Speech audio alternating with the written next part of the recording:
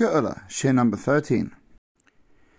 Is there any basis in history for what we learned yesterday, or is it just, some plot to say, we're not going to have this momentary flash of sunlight or some spiritual glow and everything's going to work out for the best?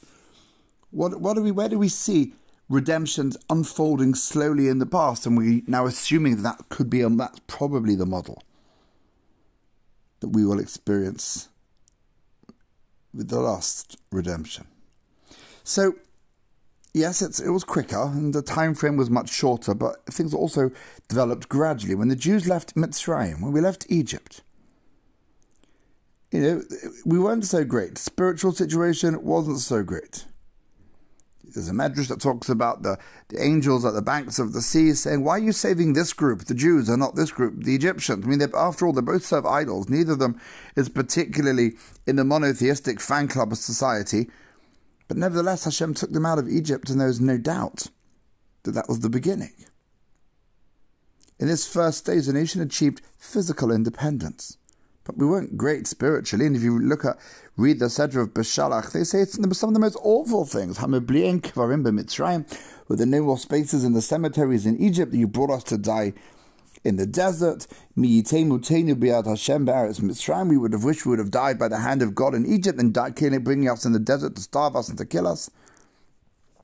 Their spiritual level they peaked at this when the sea split, and they all, they saw Hashem, and they experienced the truth of Hashem's reality, but then they fell again.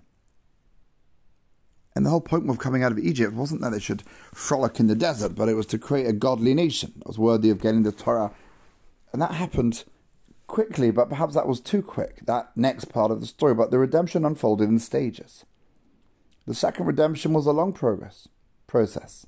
At first, they returned to the land of Israel, and they re-established Jewish state, despite the fact that most of them lived empty lives of Torah.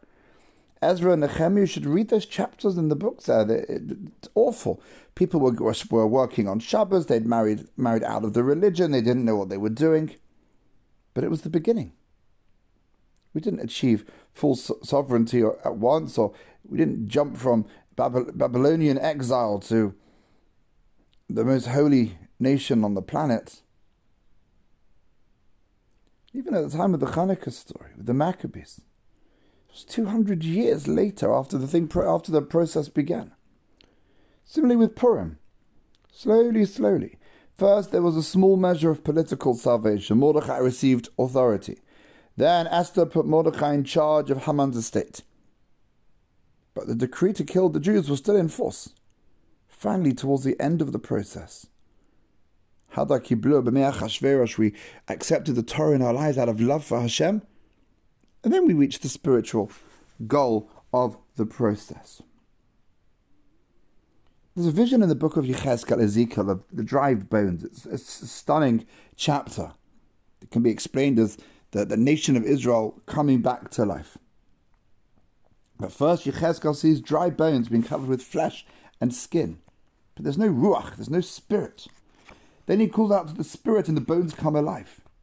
And afterwards, Yechezkel prophesies that the final redemption will unfold in the same way.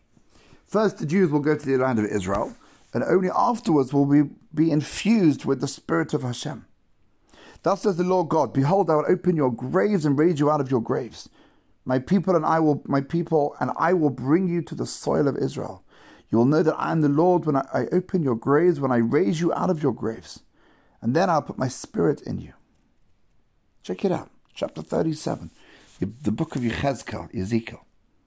Many sources as well describe the redemption as a process consisting of many stages. According to the Gemara and Megillah, our final redemption will begin with the ingathering of the exiles, continue with the rejuvenation of the land of Israel after centuries of being desolate. And only at the end will the temple be rebuilt and Mashiach will arrive. So what are we looking negatively at our situation? That just seems to be the model. So let's keep praying, let's keep waiting, having a bit of patience, but not too much patience. Take care, have a fantastic day.